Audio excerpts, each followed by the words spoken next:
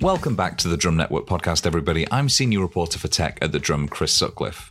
If you've ever visited thedrum.com, you'll know that we cover digital advertising fairly regularly, from everything from its privacy aspects to how people are doing it effectively and in ways that actually surprise and delight consumers. But as we mentioned at the very start of this week's podcast, which is all about digital advertising, so much has changed in the past couple of years. And if we look back even 10 or 15 years, the landscape has completely altered. Somebody who was an early practitioner of digital advertising would not be able to recognize the landscape as it stands now. So to discuss all those changes and our hopes for what digital advertising can do in the future, I'm joined by some fantastic guests on this week's deep dive episode of the Drum Network podcast, who I'm going to ask to introduce themselves now. Sure. Hi, I'm Alice Jennifer Moore. I currently live in West London and have for a while. And I work for a company called Foolproof, who's a user-centric design agency effectively. But obviously we do a lot of advertising ourselves and we help clients who advertise. I head up their analytics guild, so their analytics practice. And I have a background in kind of data, so reporting how the advertising is doing, or just kind of looking at, what's happening with the ROI, making sure that there's nothing on the site that's getting in the way of the lovely advertising and those sorts of things. So I come at it very much from a data and optimization point of view, as opposed to kind of the ad side. That's absolutely fine. We are going to be talking about that in depth as well. So yeah, fantastic to have you here. And Jason, who are you and what do you do? Well, I'm Jason Hartley. I'm the head of search, shopping, and social at PMG, which is a full service agency, born as a performance agency. But, as everything is connected in what we do, we've just expanded over the last 11 years or so to do just about everything. And I'll say, if you and I worked together, we would be best friends. Because, understanding the data and everything around it is key to so much of what we do. So it's great to be here to talk. Fantastic. And Pascal, me and you would be best friends just while we're doing cliques like that. That's absolutely fine. And so Pascal, could you give us a quick introduction to who you are and what you do, please? Hi, guys. So I'm Pascal. I'm the MD of Artifact UK. So we are actually a consulting firm specializing in data science. Especially with, strong capabilities in the marketing field of data science. And that's about it. I'm in the office today, so I'm the one from the office. Nice, fantastic. And last but not least, I'm Chris Sutcliffe. I'm the senior tech reporter for The Drum, and we tend to measure interest in the things that we write about by the number of pitches we get in. And over the past couple of years, that far and away has been advertising, and digital advertising in particular has been the most important thing that we write about. So to begin with, I wonder, Jason, could we start with you? Digital advertising has come a long way since you first launched its first banner advertisement. So how confident are you that in 2022, digital advertising is living up to its potential? I think, there's a complex answer to that. I think the fact that people are so interested in it tells you a lot, that you're hearing from it. It's sort of moved from the back pages and sort of the trade magazines to the front page of the New York Times. And not always for good things. I think that there was, in the beginning, and I think it's really important to know, this is still a pretty young industry. I think that those of us who've been in it, I've been in it for 17 years or so and sort of seen it really change a lot. And it feels like I'm a grandfather, but, it really is quite new. And so, and the things that we've been dealing with for a few years usually. So, I want to just say that. But, I think in certain ways, it's amazing what we've done, what we've been able to do with AI and being able to be more efficient in finding opportunities to connect with consumers who really want to be connected with, which I think is really powerful. You see that in search, you see that in social, and programmatic has evolved to a great deal.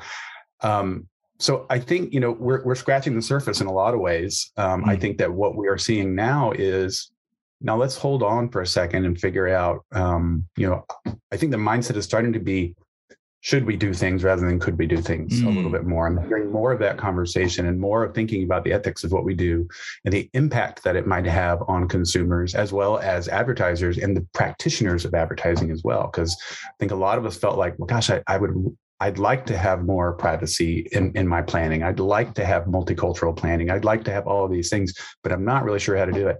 So I'm seeing a lot of growth there, and that's kind of what I'm excited about. And so when we think about potential, it is really checking off a lot of boxes. That said, there are still sites that you go to where you hit pop-ups, Yep. and these disruptive experiences. And so I think that there's a lot that we can do, especially in the world of creativity. I think that, and creative with a capital C as well. But I don't want to filibuster on this one, but I could talk about this one for hours. Fantastic. Well, you've teed up so much there that we're going to talk about over the course of the next sort of 35, 40 minutes or so. But Pascal, then, before we get into some of the more in-depth topics that Jason brought up there, do you think that digital advertising is serving its purpose in actually communicating on behalf of brands, or are we still trying to figure this out, as Jason mentioned? Yep, no, it's a very good point. So I think what is interesting is the brand element for advertising is something that, obviously is a big part of the budget. When you look at, how much people pay for advertising for brands, it's like a massive part of it. But at the same time, it's one thing that's very, very hard to measure. So, even like the answer to that question, is, even something that people and even, us from a data science perspective, we are really struggling to get to. And, MMM surveys that surely are supposed to tell you, how much you are actually making out of your dollars spent in advertising. They fail at actually capturing the brand element of that.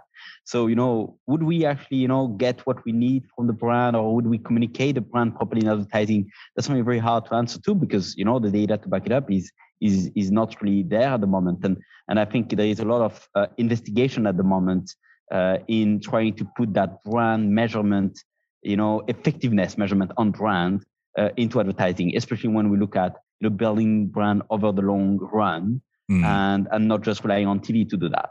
So that's my answer is today is very hard to know, and probably the answer is when we don't measure, we probably don't do a good job at it. Well, that's certainly true. And Alistair, I saw you kind of nodding along to some of that. So obviously data has and the use of data gathering, this has all exploded exponentially over the past, 10, 15 years. And it's now unrecognizable from what it once was. So to what extent then is data underpinning everything? And are we still almost drowning in data, or are we aware now of what is possible and what is capable of data when it comes to actually communicating those brand messages?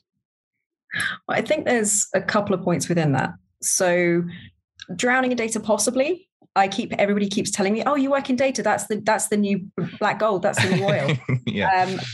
The thing people always forget is oil only has value after you refine it. Crude oil actually is not valuable until you break it into its component parts, and data is the same. You have to refine it down and make sure you're looking at the right things. Now, are companies always doing that? Probably not. We've got people on this call here who are experts in advertising and obviously understand and like the data. But I think for a lot of companies, they struggle because they're still kind of working on best practice that might have been best practice 6 years ago. Now, the tools, the data systems, the data storage that's available is just so much better than it was back then. The tools that were designed 15 years ago that people are still using. Google Analytics has been around a while. It was designed for a time when actually the tech capabilities weren't what they are now. What we have now is much more interesting and much more exciting for what you can do with the data and how you can refine it and the value you can get from it. So no, I don't think we're actually at the point yet where companies are doing that. I think companies are trying to. I think there's a best practice that has yet to be, spearheaded, basically, that there are companies doing it and working on it very hard. But it is a few are on there, but more need to get on there. And it's becoming more accessible every day. The price of some of these tools is coming down quite a lot. You can spin up cloud solutions and other things relatively quickly and relatively cheaply compared to, 10 years ago. So then I suppose to stick with you, Alice, the question then is, what is holding back digital advertising at the moment? Is it that lack of knowledge around what is possible? Is it over-reliance on what we think of as kind of these tried and true systems instead of what is, coming down the pipe in terms of what's possible? Where do you think we are reaching roadblocks in terms of actually making the most of the data behind digital advertising? Honestly, I think people find data intimidating. Yep. It shouldn't be. And I think that does hold people back because the tried and true systems, they're tried and true for a reason. They'll give you what you need to a degree. But actually, when you start telling people, but you might have to go into this other system, or you might have to use a SQL or a BigQuery to get the data, or, hire somebody who can for your marketers, that's intimidating. And the idea of people going from, I have a report to, I have to actually construct this thing is intimidating. So there's an upskill required for marketers who, they're doing good jobs. They just need more of those skills. But an immense opportunity for people who can understand it and deploy it really well. So then, I think just something that I think a lot about is when we started in digital marketing, we had almost nothing but tailwinds. We had things that were working in our favor. More people were using more devices for more time, over and over and over. The connections got better. When I started, a lot of people were still in dial-up. Now you can get connected everywhere. So we've had all of this more and more and more people doing it. So we could kind of be directionally right and just kind of ride the wave. And I think so that created this mindset of let's exploit this opportunity. And I think that what we've seen in the last couple of years is you see like CPCs being, a struggle for Google, and Facebook having to deal with iOS 14 things and having less data about their consumers, is that we're starting to have to embrace a mindset of exploring new things. So we're going from this exploit to explore mindset that is going to be really key. So I think that, to Alice's point, if you're comfortable and you're growing, then that's great. If you are comfortable and you start to stagnate a little bit, then you're sort of forced to adopt that. I think some brands are always going to be ahead of the curve and they're always embracing new things. And some have to be pushed a little bit. So I think there's always going to be this alignment of incentives about what you want to do. And but ultimately, we as marketers and as communicators of data and all the things that we do, we have to teach the brands that we have and lead them and listen and sort of figure out like, how do we advance this practice? How do we advance this industry in ways that are going to reflect the best of what we can do? And that includes the best technology, the most ethical way, the most inclusive way, and so on. Well, Jason, you've just teed up about 8 other things there. So what we'll do is I'll try and dig into something in a little bit. But Pascal, before we move on to the next question, I wondered, based on what Alice and Jason just said there, do you think that there are any sectors, even any individual brands who are doing digital advertising really, really well, that really got to grips with the fundamentals and are delivering upon the promise of digital advertising? Yep. So on that, actually, two comments probably. Like the first one is, when you look at the data landscape and why people are not adopting data at scale, one of the main thing is the time element of organization. An organization to transform probably needs, like 2, 3, 4 years to recruit the right skills, to train the right people, to adopt new processes. And the data landscape is changing every year almost, like Google, added attribution tool, it doesn't have anymore. Google Analytics was, cookie-based, is trying to get away from cookie. It was browser side, now it's server side. Like everything is changing so fast that, for organization is hard to adapt. And the ones that actually manage to do it, probably, at least, from the ones that I've seen are probably the technology companies themselves. So if you look at Samsung, for example, very good at it. Why? Because their DNA is about, managing data. It's about managing digital. It's, they're great. Some of them that are also quite good, but maybe a little bit further down in the journey are all the ones that are like pure players, like, the travel industry, like the likes of, like hotel companies like Accor, like Hertz as well. Like these guys that really have to, face a strong competition online. They had to kind of like go very, very fast in adapting their organizations to the new landscape. Then you have probably CPG that come, later a bit later in the journey. And then all the rest, if you look at pharma, obviously heavy industrial companies, all of those, like banking as well, is quite late in the journey. That's my perception. But, also now I want to call out, that it's only my perception. No, I think that's a really good point. And I like the idea that kind of as other industries are kind of following along with those market leaders, it's a kind of like a rising tide that floats all boats. And we are learning how to do this more effectively from our peers within the industry. But then to move on then, I wondered, Jason, before you mentioned kind of about privacy, about making sure that consumers are at the heart of all their considerations, how is the industry making sure that we are using data in a way that respects consumers to actually deliver digital advertising that actually means something to them? Are we managing to do that even? I think we could do a lot better job of that. I think even when we are using things as intended, it's not totally clear how accurate the targeting is. I don't think that's a secret. It's not and how could it be? I mean, I think we deal in a complex world. We're dealing with human beings, not data points. And so it's hard to say for certain what's happening, but we can, with the advances in measurement that we have, we can sense, or we can measure and make sure that what we're doing is working out for us. But I think that, there's some interesting currents going on when it comes to privacy. And obviously there's the legislative angle, which is the slowest and most complex, and it's very difficult to police that. So enforcement is a real challenge. And you see in Europe, they've done, that's my dog. That's all right. Special guest. So you have that, but I do feel like there is a desire in the industry. When I talk to people and all the platform partners, my tech partners, they all want to do this. So I think there's an incentive to do that. But the challenge is going to be is if we are doing something in a new way. A lot of, like in retail, you're looking at what did we do last year. So you're talking about changing the way you report and the way that you're measuring success and so on. So there's a lot of challenges there. I think we're just scratching the surface about the ways that we're going to be able to do this. But I do think that, at the core of it is that all of us need to remember that at the other end of everything we do is a human being, and we have to have empathy for that person. And we have to understand, like, what would we want to be done with our data?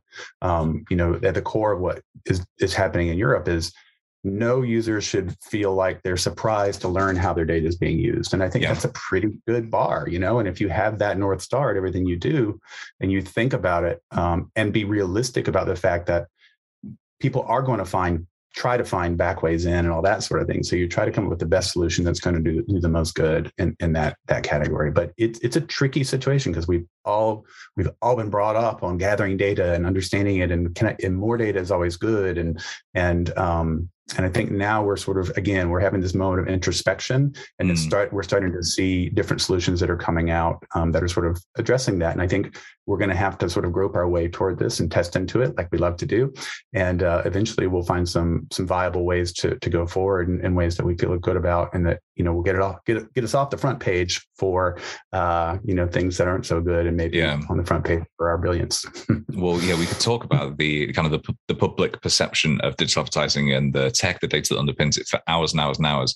But for now, Alice, do you think then that the conversation has moved on effectively to the point where we are now considering the realities of consumer data use when we do talk about digital advertising, or is it still a bit of a kind of back burner thing? I think we are, or a lot of good companies are. Mm-hmm. I think there's some that need to do better, simply put. But I think, yes, you don't have much choice when it comes to working in Europe, if I'm honest. Yeah. But I think people do care more because people are aware that certain behaviors and certain kind of the ways some adverts might follow you could be deemed a little bit creepy. So it's... You can edit that out if you want to. No, absolutely. I think it's a really good point, because so much of the conversation that we have with the Drums audience is about that perception that ads are following them around. They don't necessarily understand why it's happening. They don't necessarily understand what Facebook Pixel is or any kind of other tech that underpins this. And yet they see the impacts of it. They see the effects of it. They see these ads and they think, oh my God, my phone is listening to me.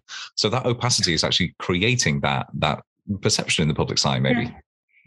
And for a long time, I think that's partly just because people were sort of just doing everything. As Jason said, you could just kind of chase the people, chase the data and produce more adverts and you'd get more, more return. And that was great. So there wasn't such a worry about how do we make this something that people understand. But now I think there is this concern of how do we make sure people understand this? And companies are trying to do better, as you've mentioned, around solutions. There are ways now of kind of understanding effectiveness of advertising without pulling back on the kind of detailed amount of analytics data that you collect. You can collect minimum data and understand the return on investment. Now, you might not still have that. There are other systems which will look at the advertising and only track information against people who make orders, for example. So they've chosen to engage. But I'm not sure if that entirely answers your question. Absolutely, it does. Yeah, in fact, it's thrown up about 10 other questions. So thanks for that. Pascal, but I also care. Sorry. I was going to say the ethics of kind of data collection and things is a big, bugbear's the word, but it's a big focus of kind of one of my concerns as well this year is around making sure there is clarity on what we're doing and that, our clients know where they should stand with data. Yeah, absolutely. And so Pascal, then I know that Artifact works with a number of absolutely huge clients then. So how do you manage to balance the need to adhere to kind of those data hygiene rules in Europe with the ability to actually deliver on what clients want? What is the kind of the conversation, I suppose, you're having with your clients when you're talking about best practice around data use? Well, this is a very wide topic that I think, it's all even like driving us a little bit beyond advertising. I mean, there are a couple of things within advertising that obviously are like the must-have that are usually being set by, let's say, the tech environment itself, like, everything around cookie-less now, around cookie depression. So actually, the push is more coming from the technology themselves and from the regulation that, you need to comply. And that's the first level, like the best practice is first, like compliance from a tech perspective and from the privacy as well, that is set by different regulations that are in place. And then there is what you need to do yourself, like proactively. And one of the main elements that, in the proactivity is everything around data governance. And data governance now has become a big topic in our organizations. You even have, head of data governance people that are being appointed, within, boards of companies, or, we see that, like kind of role, taking a bit more a prominent role within organizations. That's about advertising, but across the whole spectrum, which is about, actually knowing what's happening with your data. Because the big thing is, people, as exactly as Ali said, that people are afraid, and when they're afraid, they don't even want to know what's happening. They try to hide it, and data governance is there to say, don't hide it. Know about it, know everything that's happening. What each transformation applies to your data. You need to actually have a catalog. You need to be able to, put that somewhere and to have some, let's say, some documentation on what's happening. With your data, where it's coming from, what transformation you do on that. What processing, where it's being stored. So all of these things, are being now, let's say, at least, documented somewhere. And then the last step of the best practices, once you have documented everything, once you are complying with everything, the last step is to say, you need to make it become useful. If you are collecting a lot, if you are, getting a lot of data, do a lot with that. And it's as if, to jump back on what Alice was saying about oil and refining the oil. But at the end of the day, if you don't have a car, or if, like your car, you want to make it electric or whatever, like you need to understand, why you are doing that and what is the purpose that you want to serve at the end. And advertising should become a bit more of and a lot of brands are actually looking at it this way, a service more than, just a push of an information. And this is something that, like it then goes around, understanding a bit more, who your customers are, and then personalizing all these bits, we know of. But I think often, data is just looked at, being the pipeline until you do what and you do nothing with it. And I think, like doing something with it becomes a little bit of a proportion that you need to make sure of when you are collecting a lot, that you are proportionally, doing something that is representing a value for the customers at the end.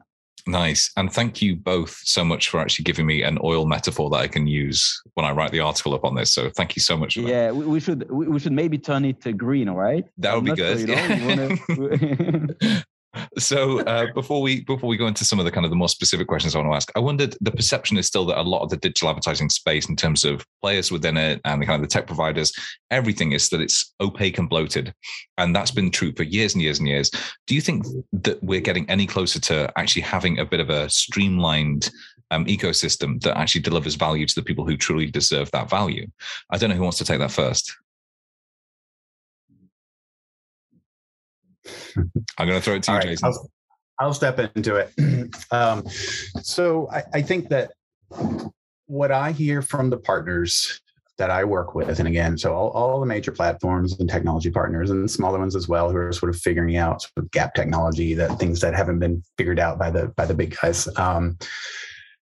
I hear good things. I hear a move toward what an end toward of what you're talking about. But I think that there is a limit to it. I mean, one of the things that is a problem that I think that is going to be difficult to solve is that a lot of the players don't really collaborate or cooperate with each other, and so it's kind of difficult to, we're creating this situation where we have lots of individual ecosystems, and you might be able to get some transparency into that, but how they work together is sort of up to us, and they don't play well with each other. So, so that goes with privacy, but it goes with everything. So there are challenges there, and so opacity, I don't think that you have the sort of opacity that you had like in the early days of programmatic, where it was pretty easy to do things that were like, well, I'm going to optimize your account and all you're doing is changing your margin, things like that, and that's a long time ago. And I just, to be clear, like I really like programmatic. I love the way that it's evolved, and I'm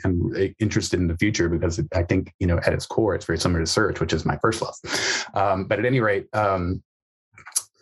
so I think that when we talk about the sort of the opacity, it's more like,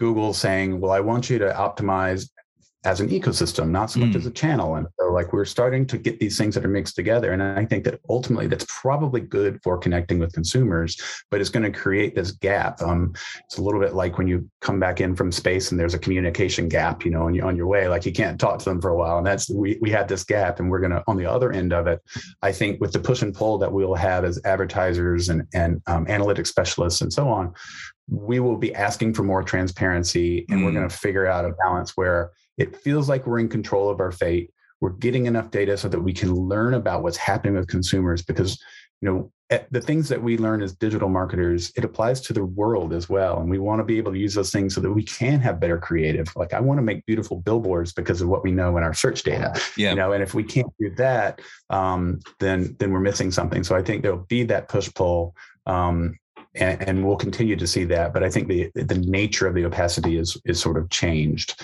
But I feel pretty good about some of the things that are more nefarious practices. And now it's more like, okay, who should own this and what, and how much should we see and how much shouldn't we see, and that sort of thing. So nice. I think that's going to be the future.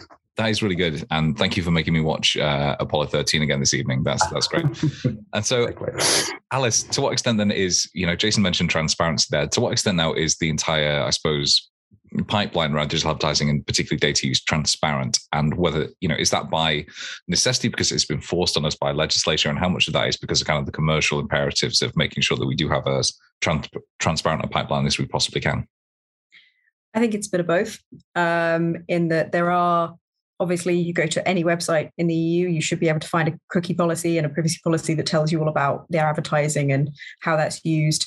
But there is this transparency necessary to understand what's going on as well. Previously, you could have a tool. I'm going to use GA as the example again. I'm very sorry, where it kind of, you could basically track all of your marketing. It would all go in there and you could see it all in one place. And while you can probably design systems that do that still, and there are some tools that will do it for sort of a price, a lot of it's going to live in a lot of different places, and it's going to continue to do so. We're seeing a rise of different kinds of tools which are all about bringing data together. So actually, there's going to be a level of transparency necessary in order to bring that data together, in order to analyze it and understand what's going on in your ecosystem. And as well, there is also the ethics side that it's beneficial for us to be transparent with what we're doing, because if we're not, somebody will make us be even more transparent. It will be forced upon us if we're not. Sadly, yes. But, good companies will already want to do that. But we do, I've worked with plenty of people and plenty of clients who struggle because different areas of the business have different versions of ROI and different understandings. So it's not always been transparent even within the same company. But in order for companies to move forward and to do better advertising and better other kinds of marketing with it, there does need to be more transparency. Yeah, 100%. And exactly as you mentioned, if we can't even get our own houses in order, how are we supposed to kind of be as transparent as we possibly can in the wider ecosystem? So Pascal, then, in terms of transparency, from what you've seen, are we by necessity at a place now where transparency is a given, that we need to be as transparent as we possibly can? Or is there still a bit of a perverse disincentive to almost cloak what we do in a little bit of secrecy? Yeah.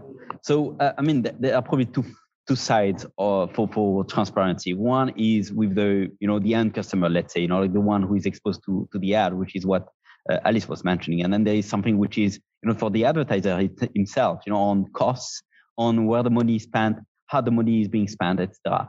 And what we see is an increase in transparency for the customer, which is then very good, right?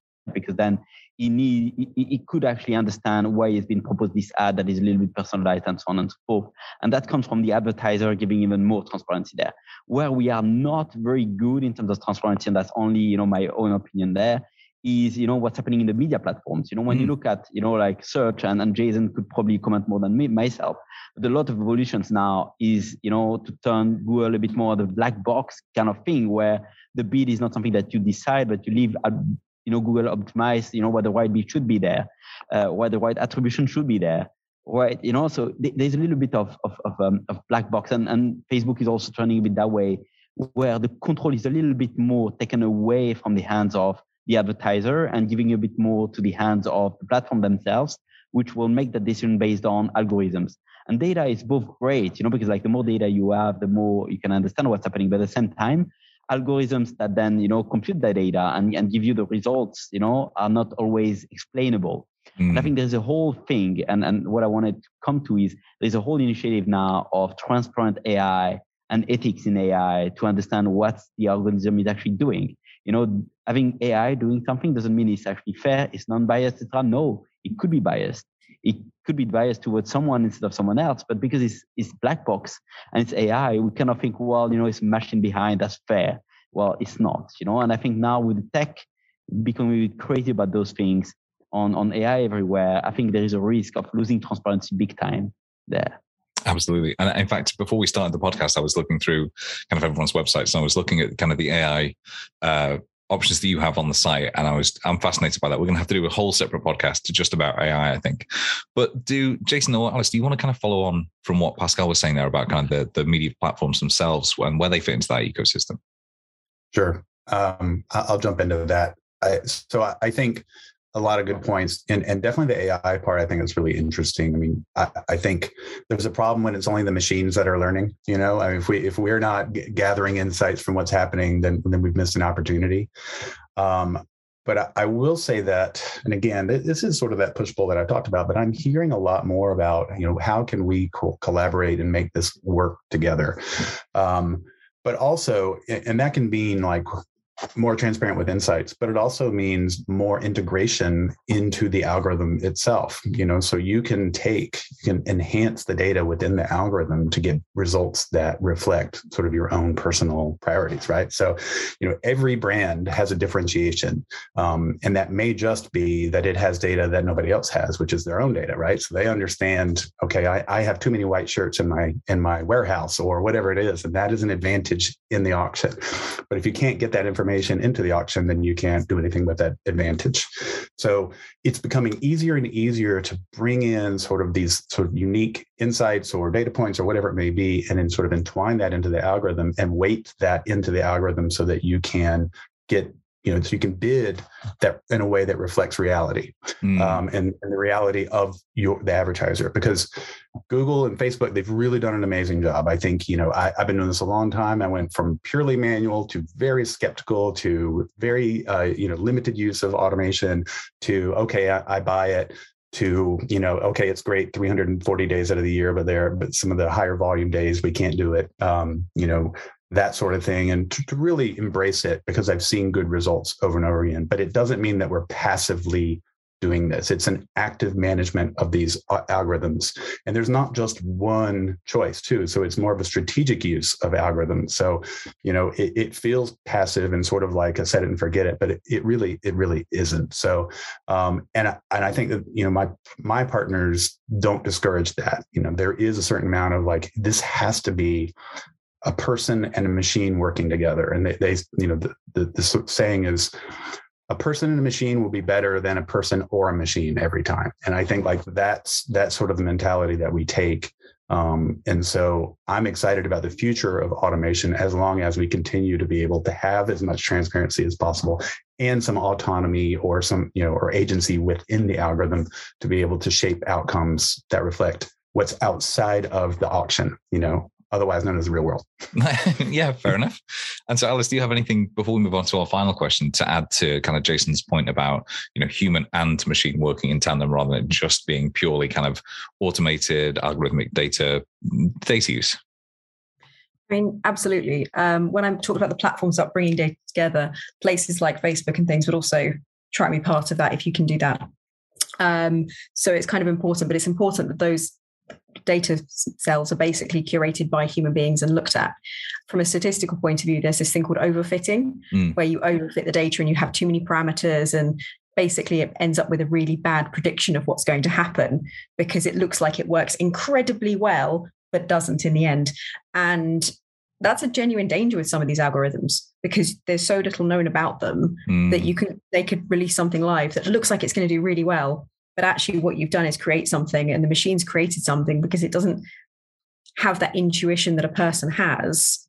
And you end up with quite a bad outcome as a direct result. Now, it's fun. These algorithms, I think, are probably more basic than we think they are. And I suspect that's one of the reasons they've moved them into a black box, is because actually they've simplified. They haven't actually made them more complex. They've simplified them down. And if you knew it was that simple, you probably would be less inclined to spend money, or at least that's how it seems. Yeah. Like, does this person have a pet? Yes. Does she like horses? Yes. She must own a horse. I don't own a horse. I just like having horse adverts on my Facebook. But it feels that way. It almost feels like the black box algorithms they're nothing special. It's interesting. It's going to be fascinating to see that play out. I love that idea because one of the things, as information became a thing and turned into bits and stuff, what the question is how much information can we send, or how much do we need to send to actually transmit a message? And they realized, well, if I know one thing, then I know 10 things, right? So they don't have to transmit the other 9 things. And I think that what we're seeing is we've been gathering all this data, and what's actually important, there's probably a sliver of that. And, just by knowing someone has a dog, we know 50 things about them, so let's not go gather those 50 things. Let's just act on the dog information. So I like the idea of it becoming more simple without her knowing it, actually. Nice. Well, I mean, that's a somewhat optimistic way to kind of end that part of the discussion. So that's fantastic. And then there's a very final question, because I want to keep in as much as we possibly can from this, while also keeping it down to a sort of commutable listener level. What are you all most excited about when it comes to the future of digital advertising? Is it new opportunities? Is it a refinement of existing processes? Is it new tech? Pascal, what are you most excited about when it comes to digital advertising?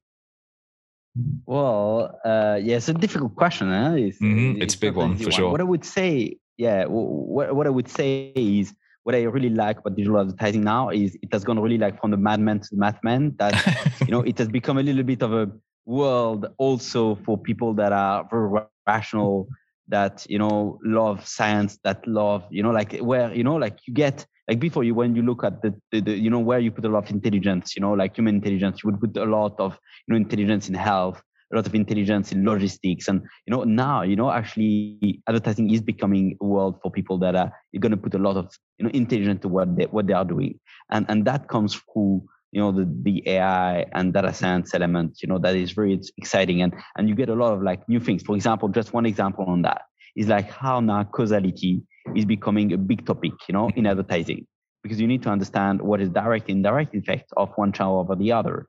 And all these elements, are actually causality is not something that is very advanced, in the other fields. And now within marketing, causality is actually doing some great progress. So I really see advertising now leading the way in very scientific areas, which is very exciting. No, absolutely it is. And Jason, what would you say is the most exciting part about kind of the advertising industry, digital advertising industry for you right at the moment and into the future? Well, I probably telegraphed it through the conversation, but it's really about putting people at the center of the experience. And I think like so much good flows from that. And by good, I mean ethically good, but also performance, because I think as you start to think about the human experience, you're more likely to provide them with, content, advertising, products, whatever it is that is going to enrich their life somehow. And that may mean as simple as better peanut butter, or it may mean like the kind of feeling that you get when you think about like a Nike ad and you're and you feel like this is uplifting in your spirit. And so like there's such a range of things that you can do when you have the people in the center. So I think that's what I'm going to go with. I think that the thing I'm most excited about in the future is people. Nice. Fantastic. And Alison, apart from horse advertisements following you around the internet, what would you say is the most exciting thing that you're looking forward to? Honestly, my whole career, we've had this holy grail of single customer view. And I don't think we're very far from it now. In all honesty, there are systems out there now that will provide that, and you can build that with all the various tech platforms that have developed over the last 5 years or so. And actually that will revolutionize marketing, because you will be able to have a better view of actually what is driving the customer engagement. You'll have a better idea of offline, online, those things. And it's kind of been a holy grail where people have been trying for the last 12, 15 years to get this single customer view, maybe longer, but I'm not that old. It does feel like that. There are platforms that will do that, and you can combine them. You can have server-side analytics and still get your marketing information through, and then connect it back to your customer database and really build this stuff up. I'm not going to talk attribution because that's kind of a different thing, but just understanding what's driving all of those engagements, that would be really nice. That's a huge game changer, and I know that I'll set a reminder to check in again in a couple of months and see if we're there yet. But for now, Jason, Alice, Pascal, thank you so much for taking the time to take us on this whirlwind tour through digital advertising, its past, its present, and its future. I wondered, as a very final question, then, if anybody wants to get in contact with you about anything we've spoken about today, or find out more about your organizations, where's the best place for them to reach out to you at? Jason? LinkedIn is probably the straightest line to get to me, and I would love to hear from you. I think one of my pet causes is trying to make the industry better, and our talking to each other makes it better. And so I was thrilled to be here. And truly, if for some reason you found me interesting, go ahead and reach out through LinkedIn. I'll answer. I promise. That's so self-effacing. And Pascal, where's the best place for people to reach out to you? Well, I think LinkedIn as well is a great place. I mean, we have also a company website where, that arrives straight in my inbox as well, the contact email. So, feel free to use that one too.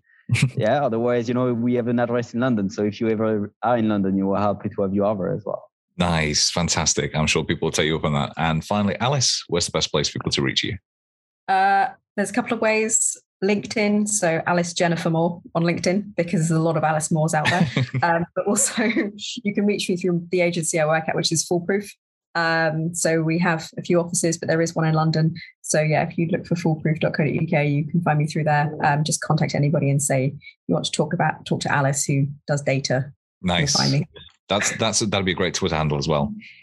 But for now then, thank you so much to Jason, Alice and Pascal. And for everybody listening at home, please do remember you can head across to thedrum.com at any time to read all about digital advertising and the rest of our content. So for now, thank you so much again, and please do come back next week.